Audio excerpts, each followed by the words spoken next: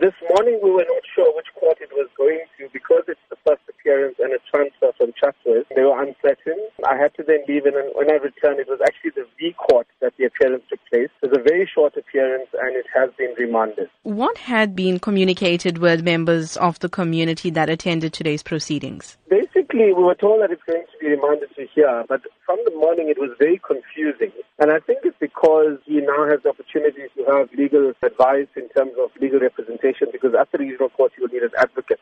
But there was not much communicated with us, I must be honest. People that were here were a bit confused. Even journalists were confused because we didn't know where the case was going to be heard. What's your expectations of this case? That he will be found guilty and he will be receiving the maximum sentence in a sexual offences case. It's a bit too early to say. I mean, the fact that he has been arrested and he is awaiting trial, for me, I have faith in the justice system.